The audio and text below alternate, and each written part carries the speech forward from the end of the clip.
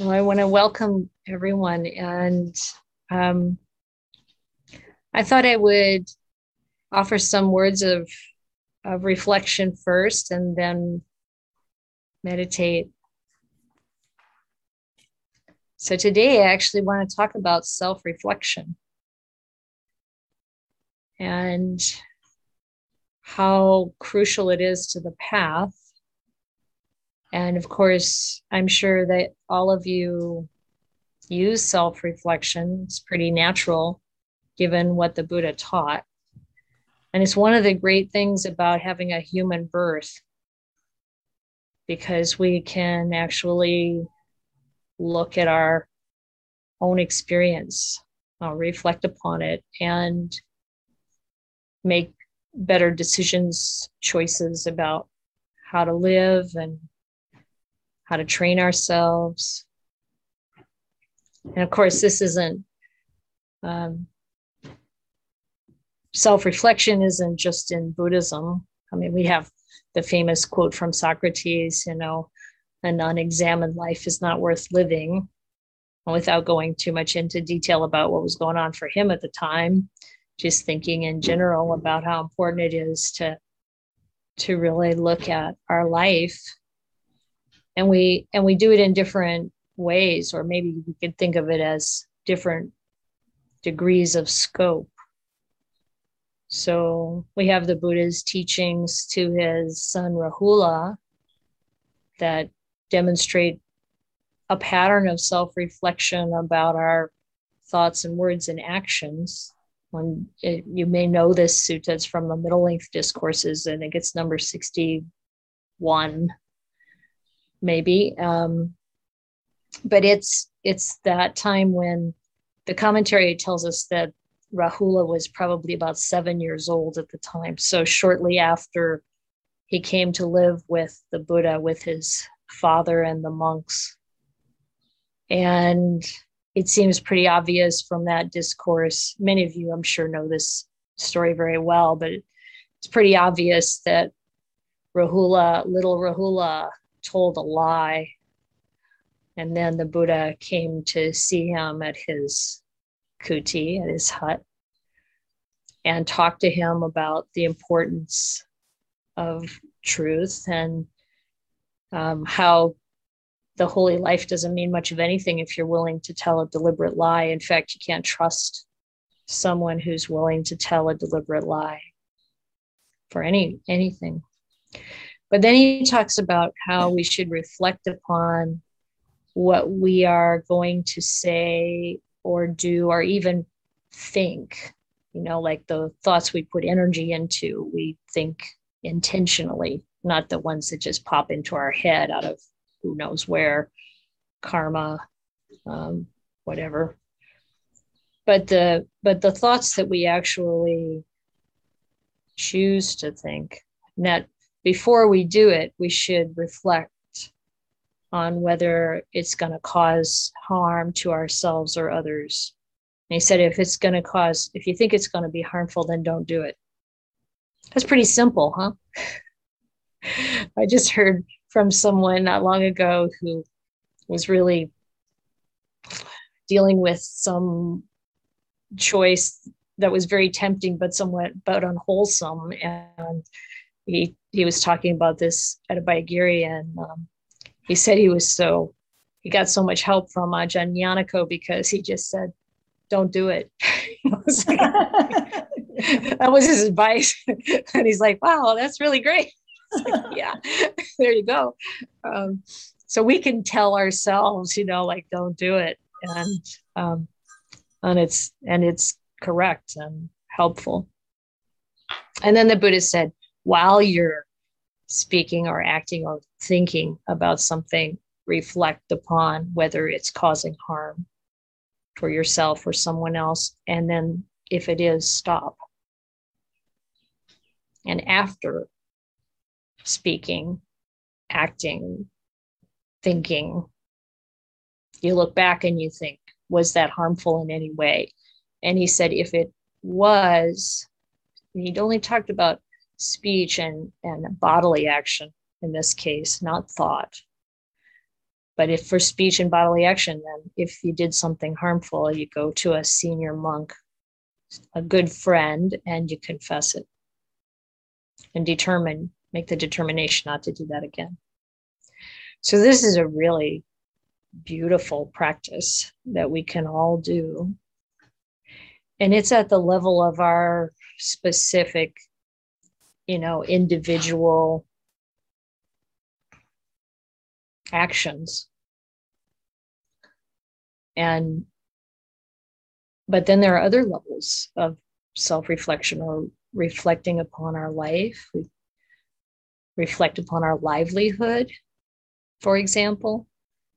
Those kind of bigger pieces, reflect upon our relationships and how we are showing up in them.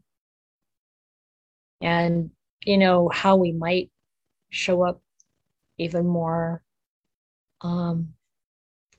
kindly or more ethically, or, with more generosity, for example. It's another kind of level or scope of our self-reflection. And then there's the scope of reflection on our growth and development, on our development on the path, our purpose in life. I knew a young man, I call him young because I'm old now. He was approaching 40, and he said, I'm having a midlife reassessment of trying to avoid a midlife crisis. And I think it actually works, I think a crisis often comes because we've been, consumed by or focused on or caught up in life flowing along without having really taken stock maybe for some time. And it's easy to do. And this is where we intersect with Socrates a bit. He's like, if you're just following along, doing what you're told, what kind of life is that? Is that worth living? And if we think about, what makes life worth living, I don't know where you're at with it, but the conclusion I've come to is it's the development of the mind. It's following the path. It's awakening. That's really what makes it worth living, because everything else that's good in life follows along with that. It comes automatically. And that's also what we carry with us when we die. The development of the mind, the development of our character and our karma, the turning of our karmic stream more and more to the wholesome, more and more to what's good. So that's kind of the biggest scope, you might say, lifetimes. And of course, this is not about a self-identity succeeding somehow. This is about letting go of that self-identity and really seeing that we're part of something much larger. These choices that we make in this lifetime, in this present moment, have a resonance, an impact, reverberation that is worth directing in a positive way, a way that's helpful and hopeful and bringing good, more and more good, and not contributing to the hatred and greed and delusion of the world, but contributing to its opposites. So there are ways that self-reflection can sort of be beneficial or not. And it's good to always think about, well, what are the potential kind of pitfalls or gotchas when we look at any practice. And so one of the things that I think is really important, having engaged in self-reflection that's both beneficial and also the other side, where we're actually beating ourselves up. This is this is not a good thing. It falls into that very first category of thinking in a way that's harmful. And then, like telling ourselves, don't do that. Don't do that.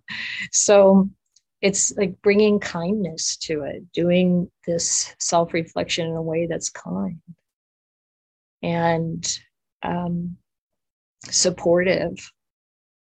And of course, we find things we want to correct, but to really see them just as things we can improve and correct, but have a lot of reflection also on the good, the things that we're doing that are positive, and the things that we have in our life and our experience that are blessings and really wonderful.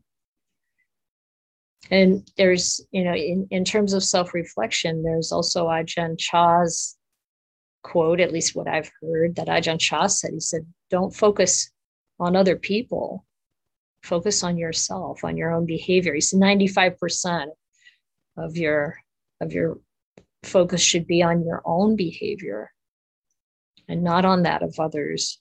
And that 5%, of course, we can use that in a positive way to see what's beneficial or not, what's wholesome or unwholesome in the way other people are acting or speaking, and realize immediately, this is something that Ajahn Panyawado said, immediately turn it around and ask, do I do that? How am I doing that? And to really be willing, open, even eager to see where we can make improvements. Not to beat ourselves up, but to really thrive, to really develop the mind. And I like that, because a lot of times we can see what's going on when we look at someone else, when we can cut through our own delusion by first seeing the behavior in someone else and then turning around and really seeing it in ourselves. And then that's where we can make the correction. We don't want to waste time complaining about other people or the circumstances of life. We need to be well aware of them, but then always looking at what we have control over, our own thoughts, words, and actions. That's what we can control. That's what we have agency over. So we want to put our attention there, but in a way that's wholesome. Another way that we get sidetracked or caught up is by thinking we already know. I mean, sometimes that's a coping mechanism or a strategy to protect ourselves, but it's actually terribly detrimental. If we've got the idea that, oh, I know it all already, we're not going to see what we're really doing. And sometimes, even when people ask questions, they're not real questions. They don't really want to know the answer. They just want a validation for their views. Now, if we see ourselves doing that, we want to really just drop it, drop this kind of idea and go back to some, like much more willingness to actually see more deeply. Because if we're still suffering, there's still things we don't have the right idea about. And so this is always the gauge. This is why the Buddha really talks so much about, using suffering as the flag, the red flag that helps us recognize that there's more to learn. There's something here that I need to adjust. Because regardless of what happens to us, there can be a lot of pain, and there can be a lot of challenges, but we don't have to suffer. That comes from some misunderstanding of reality. So when we notice that there's dukkha, then we have an opportunity. And if we hold it that way, like, okay, I can experience this from the perception or the position of the Dhamma. And that's really what's key. All of these kind of levels of scope of self-reflection. We want to, well, how does the Dhamma inform this? Or how can I see this from the perspective of Dhamma? Until that's the only way we look at things. It's not through our greed, hatred, and delusion, but through the lens of Dhamma.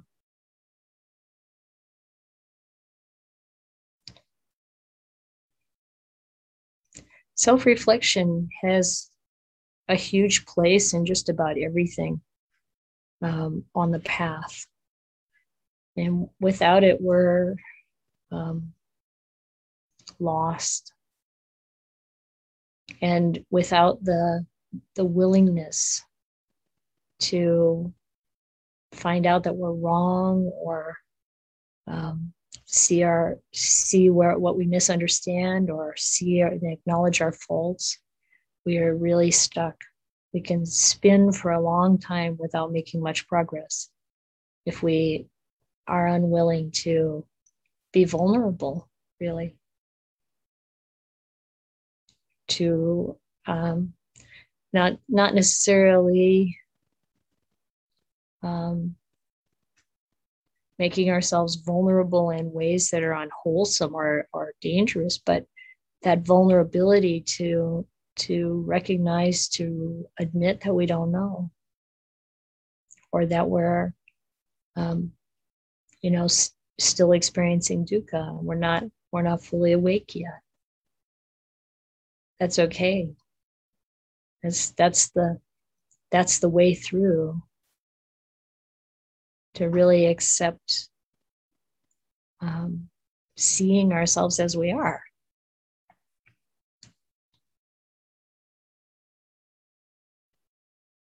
And then bringing that kindness and compassion to take care of ourselves, to be understanding, to be kind, to be supportive of ourselves,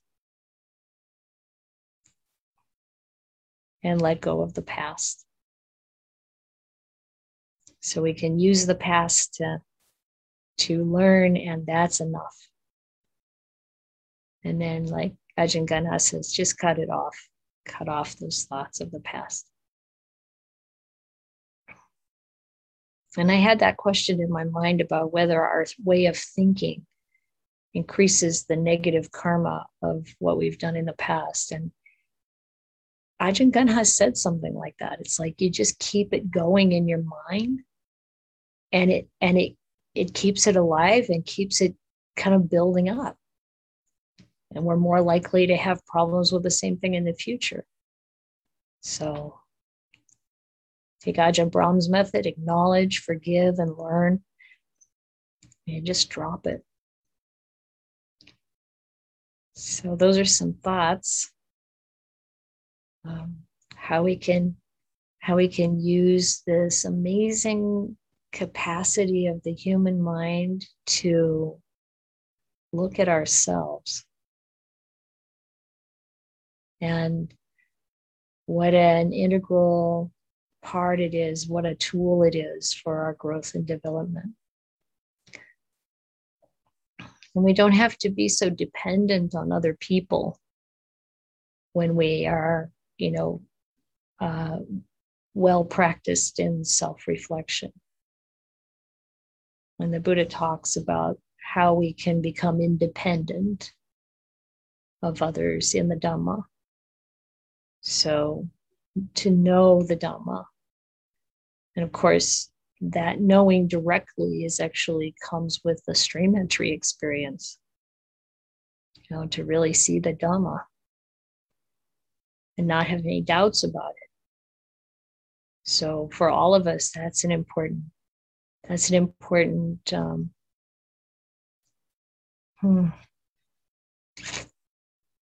focus. Like if we if we feel we have doubts about the Dhamma, to really dig deep into opening to fuller understanding. Make ourselves available for those insights to arise by practicing the whole Noble Eightfold Path, every aspect of it. Sometimes it's useful to ask, okay, what's the weakest link for me right now in the Noble Eightfold Path? Which one needs some bolstering or more time and attention? And continue to provide the right nourishment for our mind, for our life. Regardless of our age, regardless of our situation, these are things we can do. And of course, I'm speaking to people who are already interested and know a lot. So this is meant as encouragement for all of us.